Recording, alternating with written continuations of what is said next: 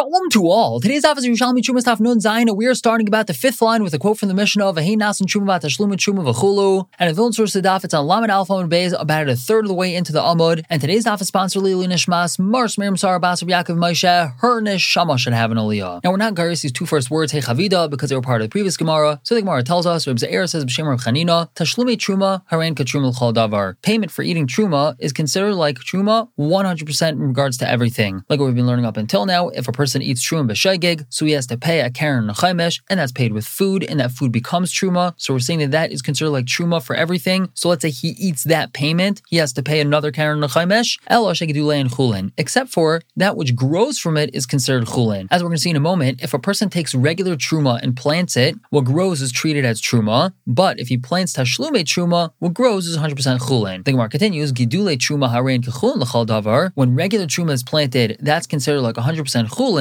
elo shasur lazarin, except that a non-kain isn't allowed to eat it. As Amar Rabbi Yossi tells us, V'hanan tanin tarvei hain, we learn both of these things in Mishnayos. Tashlume truma harein kechulin l'chal davar. The fact that when a person pays for eating truma, that food that he pays with is considered like 100% truma. Where do we know that from? The Tanin on our Mishnah had said, Ein mishalem truma el chulin mitukanin. He doesn't pay for eating truma with truma. He has to pay with regular chulin. V'hei nasan truma, and it becomes truma. Now, what about the second part of that statement? Elo shegidulei and chulin, but that which grows from tashlume truma is considered chulin. So where do we see that? The Taninon. Later on in Parak Tas we learn in the Mishnah, gidulei truma, that which grows from truma is truma. What do we learn from here? Hagidulei tashlumin, chulin. But something that grows from tashlume truma is considered chulin. We go into the next statement, gidulei truma harein kechulin l'chal davar. Something that grows from regular truma is considered like 100% chulin. Where do we know that from? The Taninon. Later on in Parak Tas we're going to learn in the Mishnah, v'chayavis b'laka checho v'peya. There's something that grows from regular truma is chayiv in like a chechan peya because it's considered like regular produce. Vani Yisrael, vani kaihanim laktin, and all poor people, both the Yisraelim and kaihanim, are allowed to gather it. So we see that it's considered like chulin. And the next part of the statement as well is found in the Mishnah. Elosh asur lizarim, it's asur to zarim. And how do we know that? The Tanina, because that Mishnah says vani Yisrael marchan es shalahem l'kaihanim bidmei truma v'adam shalahen. That the poor Yisraelim, which gathered this like a chechan peya that grew from truma, they have to sell this to kaihanim for the value of truma because it's treated as truma, but they get to keep the money. So we see that's also for them to eat because they have to sell it, but again, they get to keep it. And the Gemara continues, Tani was taught in the Brisa, the proper girsa is gidulei truma, ein mishalem mehen karen v'chaimesh. One is not allowed to pay a karen v'chaimesh from gidulei truma. So if a person ate regular truma, and now he has to pay a karen v'chaimesh, he's not allowed to take gidulei truma and use that as payment. Furthermore, ve'ein mishalem alehen karen v'chaimesh. He doesn't have to pay a karen and a chaimesh for them. So if he eats gidulei truma, even though as we just said, gidulei truma are only mutter to kaihanim, it's still not considered like 100% truma, so it's not like he ate truma, and therefore he doesn't have to pay a karen nechaimesh for them. Furthermore, ve'in chayav and b'chala, something that grew from truma is not chayav and chala, so when he makes a dough out of it, he doesn't have to give a portion to the kayin. And furthermore, ve'in hayadayim paislos b'tful yaim k'derech shapaisos b'chulin. Hands don't passel, and a tful yaim doesn't passel the same way it doesn't passel by chulin. Now, what's this referring to? So we know that the most minimal level of tuma the regular food can attain is called a sheni l'tuma. But truma can become a shlishi l'tuma. And we know that standard hands, yodayim, that haven't been washed are considered a sheni l'tuma. So that means when regular unwashed hands touch truma, they passel the truma, making it a shlishi. And the same thing is with a tful yaim. A person who is tameh and who went to the mikveh that day, he's a tful yaim, he immersed that day, but he still didn't have harav shemesh. He didn't wait for nightfall yet. So even though he's tahor, he still is in the state that he'll passel truma. So what we just said in this brisa is that yodayim and a person who's a tful yaim will not passel gidulei truma the same way that they won't passel chulin, because the same way that chulin can't become anything more than a sheni l'toma, so too gidulei truma are considered like chulin in this regard, and they cannot become a shlishi l'toma if they're touched by yadayim or a tvul yaim. And nun zayin on based on top, we conclude of Reb Shimon and Reb Yossi maidaba. Even Reb Shimon and Reb Yossi agree to this. We know that Reb Shimon and Reb Yossi argue regarding dough that truma got mixed into whether or not a tvul yaim will passel it. However, over here they agree that with gidulei truma, tvul yaim doesn't passel it. Wait, so the Mishnah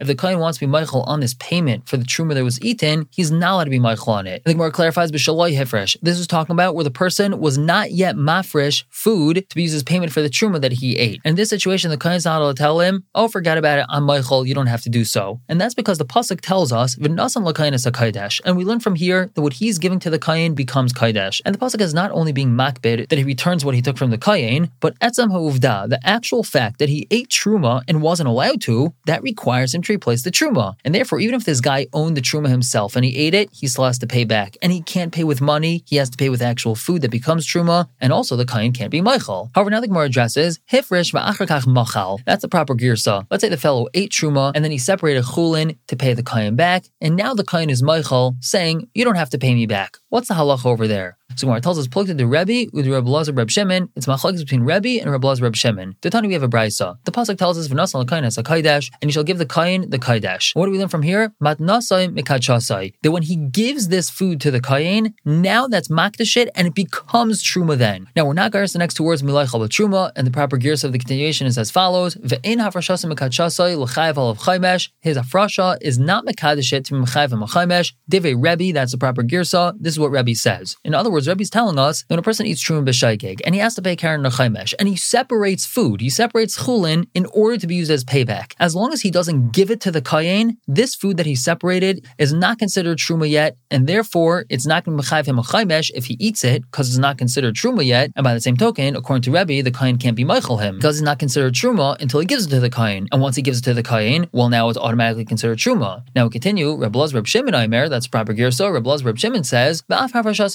that even when he just simply separates this food to be used as payback, and he hadn't yet given it to the kayin, still that's enough to be mechayiv him a karen nechaymesh. And therefore, if he eats this food again right after he separated it before he gave it to the kayin, it's considered like he ate truma and he's chayiv a karen nechaymesh for it. And by that same token, the kayin could be meichel on it because the kayin could say, "Oh, you don't have to give it to me; it's fine, I'm meichel." And he was still yotzei his chiyuv of separating food and designating it as truma. And since the kayin was meichel on it, he just gets to keep it for himself. And since it's truma, he could sell it to another kayin and he would profit from that. And so we see that this is a machlokes Rebbe and Reb Elazar Reb Shimon. Now we're not gars the next two words, milaichel b'truma, and the Gemara continues with another scenario. Machal v'achar kach achal. Let's say the kayin was meichel the payment, and afterwards the fellow ate it. In other words, the kayin told him, "There's no problem, you can eat this truma." So Yisrael ate the truma with the permission of the kayin. Does he have to pay a karen or chaymesh or not? So the Gemara says to fluk to Rabbi Yochanan, Rabbi Shimon, Lakish. This machlokes Rabbi Yochanan and Reish Lakish. The Spalgon, they argue in the following case. The proper girso is achal truma mishal avi imay kayin. Let's say he ate truma that used to belong to his mother's father, who was a kayin. This guy's a Yisrael because his father's a Yisrael, but his mother's father was a kayin, and his grandfather died, and he yarshined him, and as part of the Yerusha, he got some truma. So this Yisrael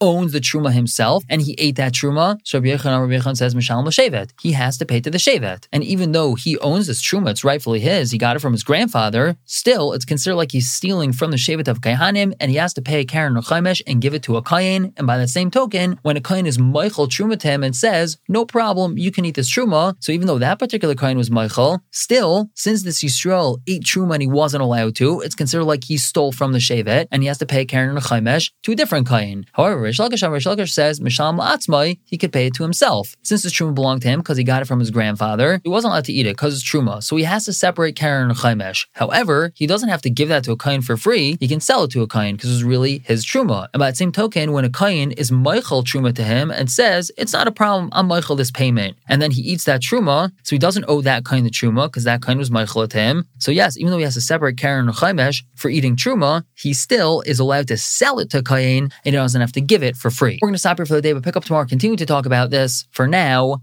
everyone should have a wonderful day.